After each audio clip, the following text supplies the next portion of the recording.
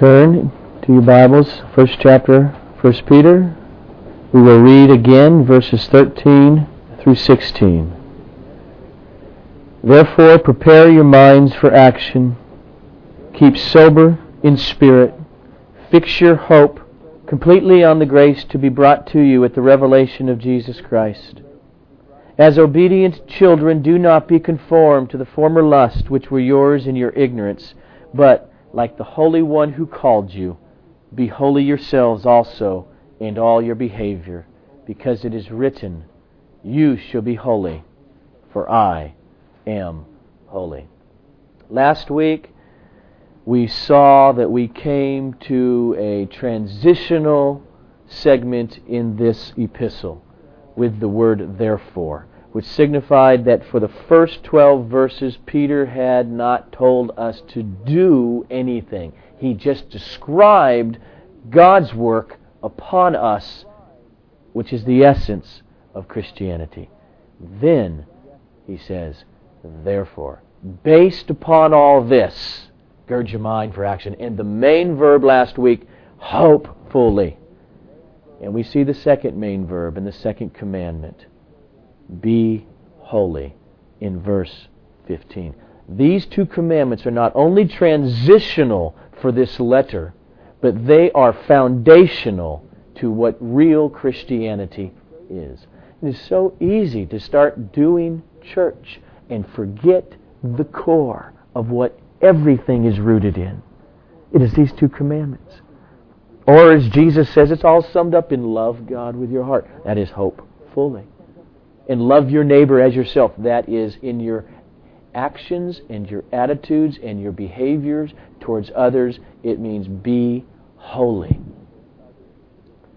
Okay. Get my thoughts back here.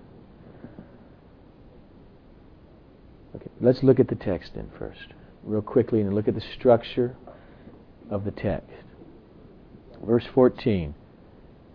He says, As obedient children, do not be conformed to your former lust which are yours in ignorance. But now the main point, the positive that he says, is verse 15. But like the Holy One who called you, be holy. That's the main thing he says to us. But now he says that with the backdrop in the context of pitting verse 14 against verse 15. Don't do this, but do this. And then verse 16 is his foundation that he grounds his command to be holy. He sees it's written a number of times in Leviticus. It's his main text that he is unfolding, where God said, Be holy, for I am holy. And his command flows out of that. So in understanding, what do you mean, Peter? How are we going to be holy like God is holy? The way to see what he's saying in this text is to compare verse 14 with verse 15. That's his context. But before we do that, I just want to talk about the word holy for a minute. The Hebrew word for holy, kadosh, comes from the root kad, which means to cut, to sever, break apart. The word holiness is not necessarily religious. Of course, biblically it takes on that meaning. God calls himself holy. The idea of being holy or making something holy in the Old Testament and into the New Testament with the word hagioi or hagios, to be holy. Same word we get the word sanctification, to sanctify, to live separate, or when Paul calls the Christians saints, it's all from that same root. It essentially means being separated from something and being separated unto something. Biblically, religiously, it is being separated from that which is profane or mundane and worldly or everyday or sinful or defiled, and being separated unto God himself. For instance, God says, keep the Sabbath holy. The Sabbath is a holy day. It's not like the other 6. It's separate from them, and it is to be separated in your life unto me. Or when he says, in the law, the priests are holy unto the Lord. He means they are taken out, they are separated from everyday life to do something specifically separated unto my work in the temple. When God sanctifies or makes holy particular inanimate objects to use in worship in the temple, they are holy to Him in that they take a big bowl and say it's separated for the washing of the priest, etc., etc. It's holy. And of course, God is referred to as the Holy One of Israel. And when we look at our text, Peter modifies the commandment of be holy. He modifies it by saying, as the Holy One who called you. So he doesn't just say be holy. He says, look, be holy in this context, as God is holy. So what does it mean for God to be holy? Well, in its foundation, I think it means God is utterly separated from all that is sinful, profane, etc. Utterly unto Himself. Away from, transcendent from creation, and towards, to Himself is the core of His holiness. He's very different. This is a place where one could stop and spend 10 weeks just unfolding that by talking about the attributes of God, His incommunicable attributes, those things about Him that human beings will not become and are never to become, like His omnipotence and His omniscience and His eternality, etc. And then His communicable attributes like holiness and like love and like righteousness. All of those things together are the essence of His uniqueness, His holiness. But we're not going to spend 10 weeks. But I'm going to try to boil it down real quickly. But before I do that, Wednesday night, I'm going to put this in somewhat of a context and why it is very important. Who are you? When I contemplate you, God, and I look to you, as Peter says, as the Holy One who called me, what do I see? What does that mean? I think is so important. Or we just could end up being like the people that used to tell me when they were kids they went to church 3-4 times a week, and every week they repented and became a Christian again because they went to the movies and they chewed gum. They used to tell me this because those were laws and rules that says you were being unholy in and of themselves. But Wednesday night, Teresa and I, at her house on New Year's night, the Sugar Bowl was getting pretty boring, and I was flipping back and forth, and she got cable to Twilight Zone Marathon. And lo and behold, the episode came on, To Serve Man. And in that episode, these aliens come down in spaceships all over the world, in France, Soviet Union, China, and at the UN in New York while they're meeting. And all these spaceships and these big tall beings with weird looking heads come down, and finally one of the representatives comes to the UN to talk to the world and to the nations. What are you doing here? What are you about? And he essentially is telling them, we are 10 times more bright than you are. You guys have war, you have poverty, you have starvation. We're here to help you. And I remember the bald Soviet guy, because each nation's getting a chance to answer, how do we know you don't have any ulterior motives? Good question. And a guy he's very bright, tremendous answer. You just watch and see. And as it unfolds, they watched and they saw. They transformed the world. There was no more poverty. They have little substances to put into your soil, and anywhere you can grow anything you want. War was no more. They even used the term in here, I guess the millennium has come. Now, the other thing going on here is when that representative of these aliens, I forget what they called him, he left a book. And it sat there and he took off from the UN. Of course, we got a hold of it. Our CIA and the department that is supposed to decode language that they don't know was working on it. What does this thing really say? What are they about? In the middle of the show, finally, they couldn't decode what it was saying inside, but they decoded the title, and it said, To Serve Man. And of course, makes sense, because everyone is being persuaded that these people are really here just because they know better, and they are better than we are, and they want to impart that to us. And during the process, more and more as they gained trust, more and more humans were jumping on their spacecrafts, getting their names on lists to take 10-year vacations, etc., and go to their place and just see it. And the main decoder guy also was persuaded. He didn't really even care if they found out it was in a book. He knew it was in a book. It's about them and their desire to help us and to serve us. And of course, at the end, I shouldn't have spent 30 minutes. But at the end, while the main decoder guy is jumping on, it's his turn. He's got his ticket. He's going up the steps, those little spaceships, and how he's going to close it. And one of his workmates, she comes running. We decoded the book. Wait. It's a cookbook!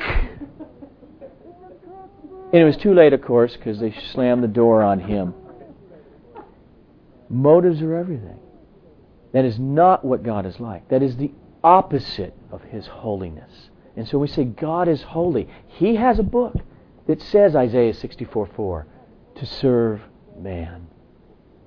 Never has anyone seen God like you, God of Israel, who works, serves on behalf of those who wait for Him. But He really wants to serve our need. Why? Because He is holy. The essence of His holiness is the opposite of these aliens. They were parasites. They were hungry. They were desperate to go outside of themselves, outside of their solar system, outside of their galaxies, to another place in order to feed themselves. God isn't like that because He is by nature holy. He is by nature self-sufficient, without any needs outside of Himself. He is infinitely and gloriously contented and happy. That's why if we talked as systematic theologians would do about the attributes of God, they would be wrapped up into that one thing. The attributes of God say that He is absolutely needless. He is self-sufficient. Because why? He is omnipotent. He is omniscient, all-knowing and all-wise. He could be nothing else than utterly and gloriously happy. Because to contemplate that the one who has all power, who can do and act and move in any way He so chose, any way that His omniscience and wisdom and knowledge guided Him to act, would be an absurd thought to think that He would act from His wisdom and from His knowledge internally and or externally in such a way that would cause Himself to be less than infinitely and eternally gloriously happy and contented. And so, what is it about God? What is it about His nature? What is it that He must be in His activity of the Godhead doing in order to be infinitely and gloriously happy? He must be loving, enjoying, absorbing, being thrilled with whatever it is that is most glorious, most valuable, most enjoyable, which happens to be Himself. For Him to act and to put anything up above that which is most valuable, which is Himself, would be idolatrous. And that's why the Bible presents God as He is, as a Trinity, as we sing here. Holy Trinity. Because God has, by His nature, never been anything less than always beholding Himself as a subject would an object. When we talk about the Holy Trinity, that's what we mean by persons. It is a subject-object relationship. Not necessarily two people walking around, and there is a subject-object object. There is the Father beholding, seeing the reflection or the exact image of Himself so completely and undistortedly that itself stands forth as the second person of the Trinity. And the Father's joy and happiness and completeness is in the joy He has eternally had in the second person. In the second person, in the Father. And that very dynamic of eternal, omnipotent love and joy and fullness and delight is itself standing forth because it can do no other if He is omnipotent as the third person of the Trinity. He is absolutely needless. It would be a horrible thought to think otherwise. Why did He create us? Are we His cattle? To go into His recipe book? No, He is utterly and absolutely holy. Then He creates. Why? In order not to get as those Twilight Zone beings, yet in order to overflow with His eternal joy that He already has. Because it is one thing to sit down and to enjoy something that is awesome by yourself, if you can say it that way. It is another thing to say, honey, you got to taste this. It's delicious. Or I saw the best movie I ever saw in my life came out a couple years ago. She knows. I couldn't help but just please go see. Life is beautiful. Because there is a joy, not a joy you don't already have, but an overflowing of the joy you already have in something that is felt and experienced and enjoyed all the more by sharing it with others. So we're here. He creates. He's holy. Let me just bring in a couple terms besides holiness that are almost overlapping, but they're different nuances of this. Holiness, glory, and God's righteousness. His holiness is in His say it this way, it is His utterly separateness, or He is transcendent. The God of creation, the God of the Bible, is a transcendent God. It's very different than the New Age Hinduism type, everything's God, we're all God. You can't distinguish God from creation. Yes, you can. He is transcendent, above and beyond and outside of it. He is not creation. He is ever present, yes, but He is utterly unique. That's the essence of His holiness. When we talk about the glory of God, or the earth, holy, holy, holy, Isaiah 6:3 says, holy, holy, holy is the Lord of hosts. The whole earth is full of His glory. Glory used in that sense in the Bible is the essence of all we just talked about, of His holiness, shining, going outward, outside the Trinity, in creation. Because the word glory, the word doxa in Greek, is the word for radiance. Like, you don't usually hardly ever look straight at the sun, maybe at sunset, but not when it's high noon. But you feel the heat of it. That's the glory of the sun. You can see the light of it, the rays of it. That is, you cannot disconnect it from the essence of the sun. It is the beaming out of it. That's what the Bible means by God extending and going outward in His glory. When we talk about the righteousness of God, it means that God, in everything that He does and that He wills, He always wills in accord with what is right.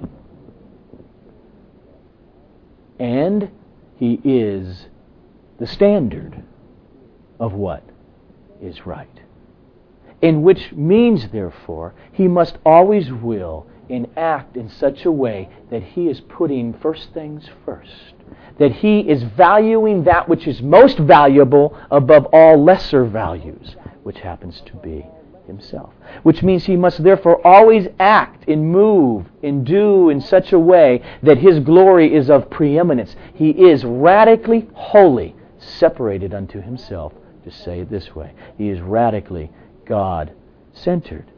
For Him to act in a way where He was not first and foremost upholding His glory would be unrighteous. He could not and would not do like we, frail, sinful humans, do. Be moved by the pity of another person. God to be moved. Well, I know they've sinned and they're hurting for it. So I will disregard justice. And I will disregard my holiness. And I will just let bygones be bygones and sweep them under the rug. For God to do that would be sinful. Because He would value something above Himself. The feelings of a creature. He cannot. He will not. It was a big problem. That's why Paul saw it as a huge problem in Romans chapter 3. When he talked about propitiation on the cross.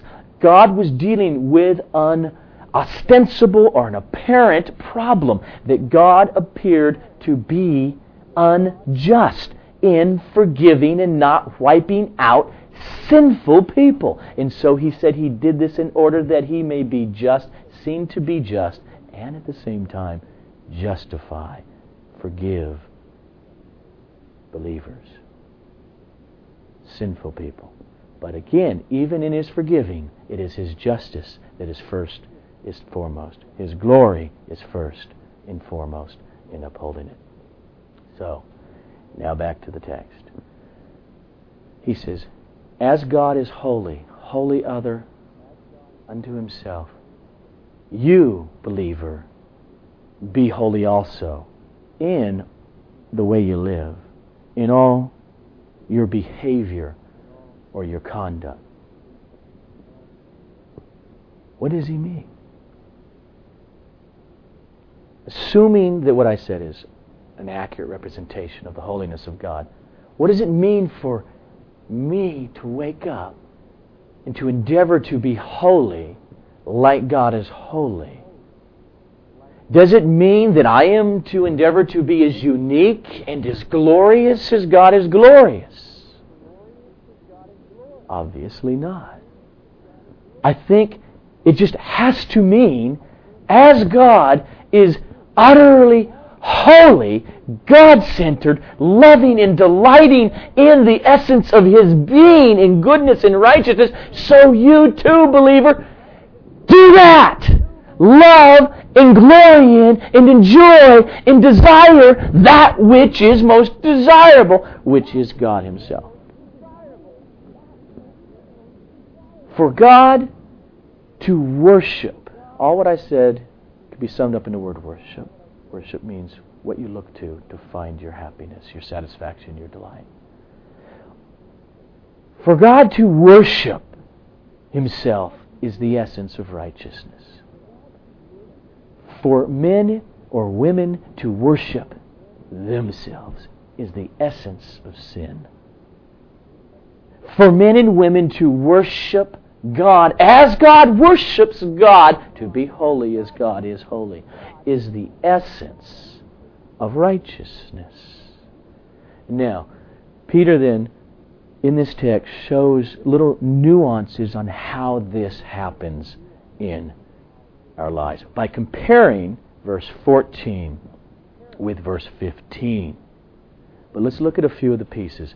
First, though, in verse 15, he says, "But like the Holy One who called you, you be holy also yourselves in all your behavior." He could have said, like God is holy, be holy yourselves. He didn't. He used this little phrase here to describe God, and He does it purposefully. When we read the Bible, we should look and say, wait a minute, why does He do that? He said, like the Holy One who called you. Evidently, the idea of God calling me is a key to understanding what He's talking about. And we can see from the broader context of the first chapter of what He means as He started off with your Christian life started when God caused you to be born again to a living hope, where God is the one who initiated and produced new desires within you. In the week I taught on that text, I also took us to Romans chapter 8, where Paul uses this word call, when he says, for whom he foreknew, he also predestined to become conformed to the image of his Son. There's holiness working out, or sanctification, a process and all. And whom he predestined, he also called. And whom he called, he also justified. And I argued that called there can mean nothing other than the internal, effectual call that everyone he calls actually come to saving faith because God produces something in them, new desires, because He changes the core and the essence of their being. How? By bringing Himself to them. The impartation of the Holy Spirit. The regenerating power of the Holy Spirit that at its root changes desires. The life of holiness, sanctification, the process, the battle, the fight, that's not justification, that is done. Initial faith, over. All yours, forever, forgiven, Christ's righteousness, yours to every believer. Sanctification, then, is a separate word and a separate theology, and they need to be distinct, working it out in your life. It begins at new birth because of the new desires. Now they start to see change. That's how the Bible and how Peter is putting it. The root of behavior, holy behavior, is in new, not former, but new desires. Desire at its core for God. Loving God. And the way that these two, having called you to Himself, actually the second one, causing us to be children. At the beginning of verse 14, he says, as obedient children. That calling produces or causes us to be God's children in a way that we were not God's children before. If you look back up to verse 2, Peter said, God chose us according to His foreknowledge, was the first way he modified chosen, elected us. God did it according to His foreknowledge. And then secondly, look, by the sanctification of the Spirit. Same root of holiness. The Spirit coming, separating us from our old life. Raising us from the dead. Now look at the third one. He elected us unto obedience to Jesus Christ. Because the desires in sanctification are changed, which start to change even in this life, here and there, behaviors and actions. But they don't just flow out of I don't eat or chew or go to movies. They flow out of an overwhelming, more powerful desire than the former one.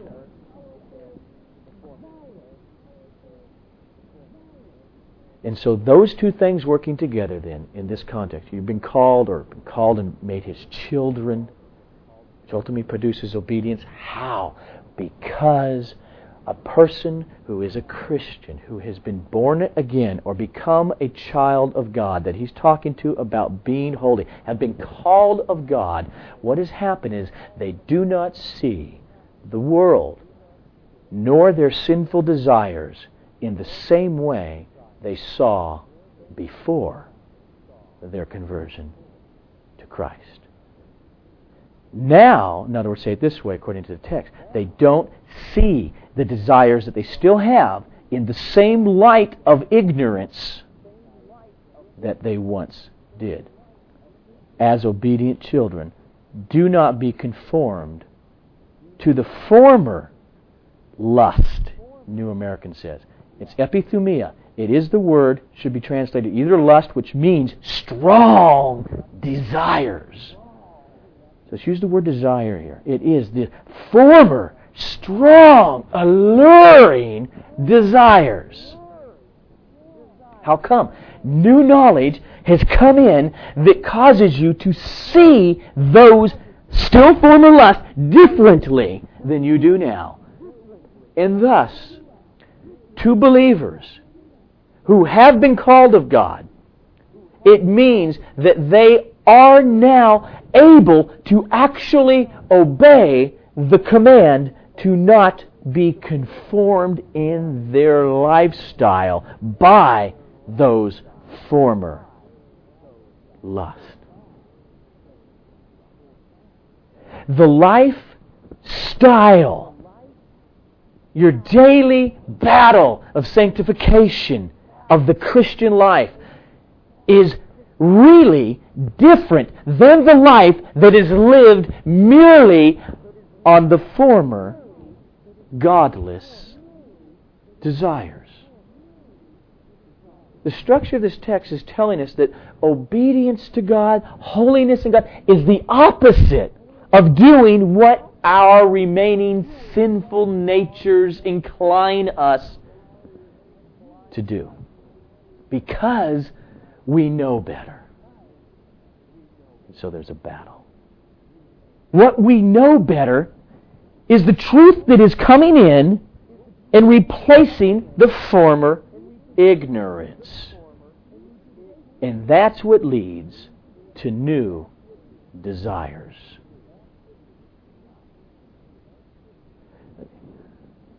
Try an illustration. You guys like last week's?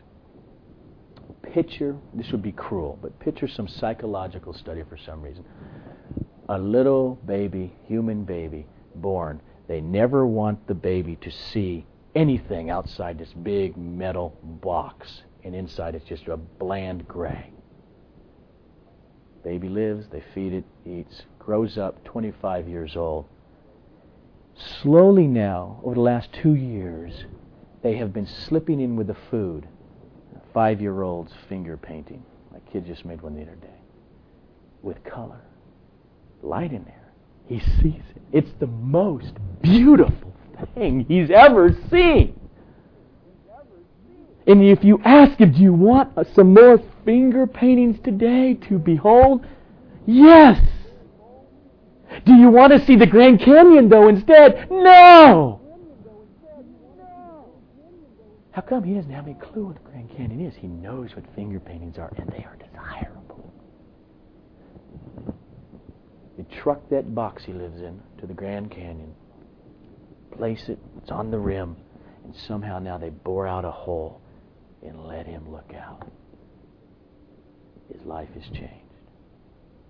The former overwhelming desires for the beauty that he thought was bringing him real joy and happiness and looking at finger paintings is former compared to his new knowledge. He's not ignorant anymore of the Grand Canyon.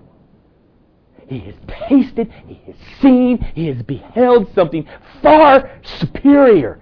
That's the essence of the Christian life. And that is the core of sanctification and working it out in holiness in the Christian life.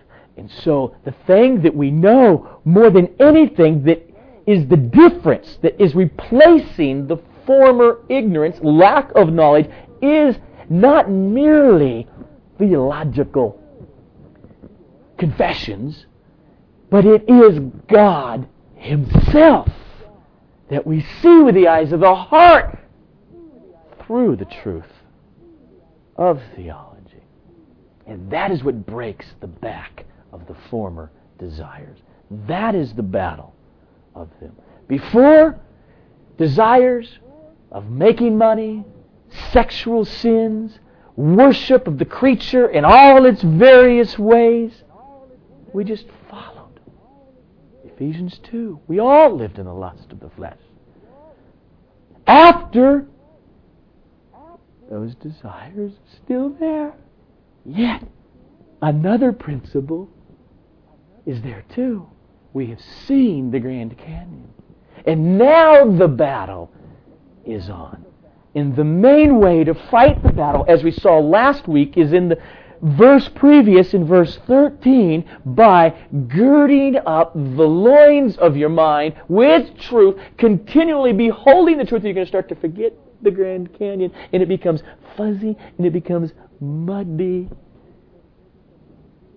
To feed it, just flip over really quickly. We'll get there in a few weeks. But look at chapter 2, the first 3 verses. Again, I think Peter's saying the same thing that I just said. Girding the loins of the mind is the key. He says, therefore, putting aside all malice and all deceit and all hypocrisy and envy and slander. Now just stop. Be holy. These actions of behavior and of feelings are the opposite of being holy. Therefore, putting aside all malice and all deceit and all hypocrisy and envy and all slander, like newborn babies, long for the pure milk of the Word. He doesn't mean light stuff here like the book of Hebrews does. You're still drinking mixture. He doesn't mean that. He just means it's your sustenance. As a baby's sustenance is mommy's breast and the milk that comes forth. So is the Christian's. Feed, long. Or the word for long there is the word desire. It's the same word in the Greek of the Greek Old Testament of the deer panting for the water brook. Desire the water brook. Desire the pure milk of the Word. Why? So that you may grow. That's sanctification. That you may be holy in your behavior. That you may grow in respect or unto salvation. In verse 3, since you have seen the Grand Canyon, you have overwhelming desires. Since you have tasted the kindness of the Lord. It is, in this text, the key to behavior is rooted in desire. All behavior starts from desire. Chocolate or vanilla? You choose one, you act.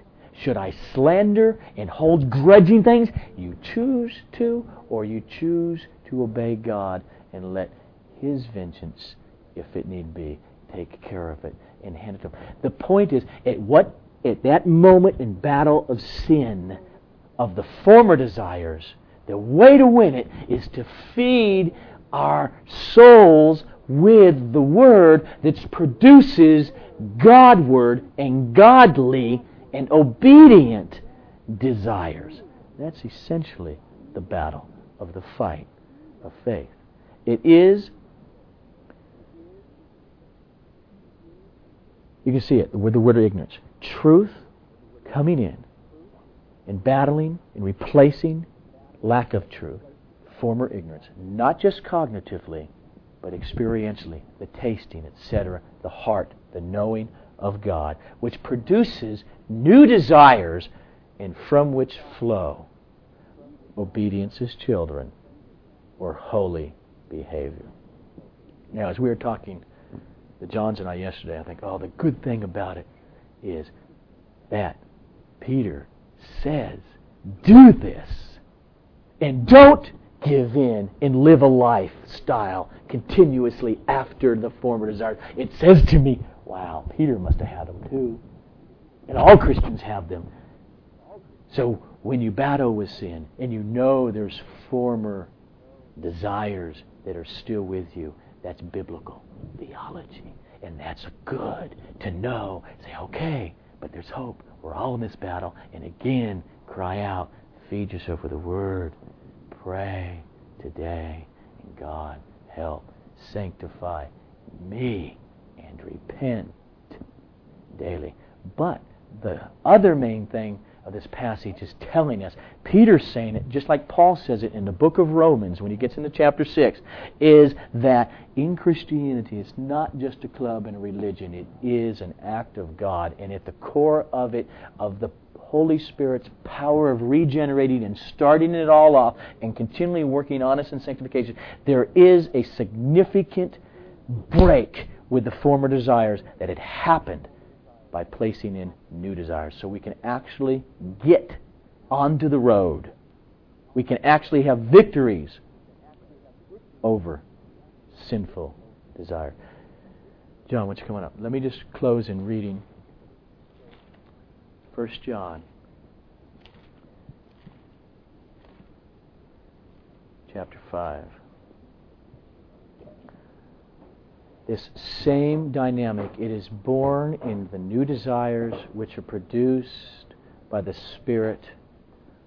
All who are of the Spirit of God are the children of God, as obedient children. Listen how the Apostle John says in chapter 5, verses 1 to 5. Whoever believes, really believes, that Jesus Christ is born, whoever believes that Jesus is the Christ, that person, it is evident that they have been born of God. And whoever loves the Father loves the child born of Him. And by this we know that we are the children of God, when we love God and observe His commandments. And in verse 4 he gives a reason why. He gives an argument. He says, "For." This is the reason why. Because whatever is born of God, whatever has been regenerated by God's Holy Spirit power, producing a living hope and a new vision and new desires, whatever is born of God overcomes the world. And this is the victory that has overcome the world, our faith. And that's why commandments of morality and living out horizontally and being holy in all your behavior are not burdensome, to the extent that you're tapped in to the new desires. Father, this morning as we celebrate the Lord's Supper, 2,000 years later, as we once again obey His command, because we are His, to partake in community of this supper, the body, the bread which is His body, and the wine which is His blood. That, Father, let us know at the core and the foundation of our life in holiness is because of this new covenant worked in the life and in the death of Jesus. Then we're going to sing Holy, Holy, Holy. I'm going to pass out the elements.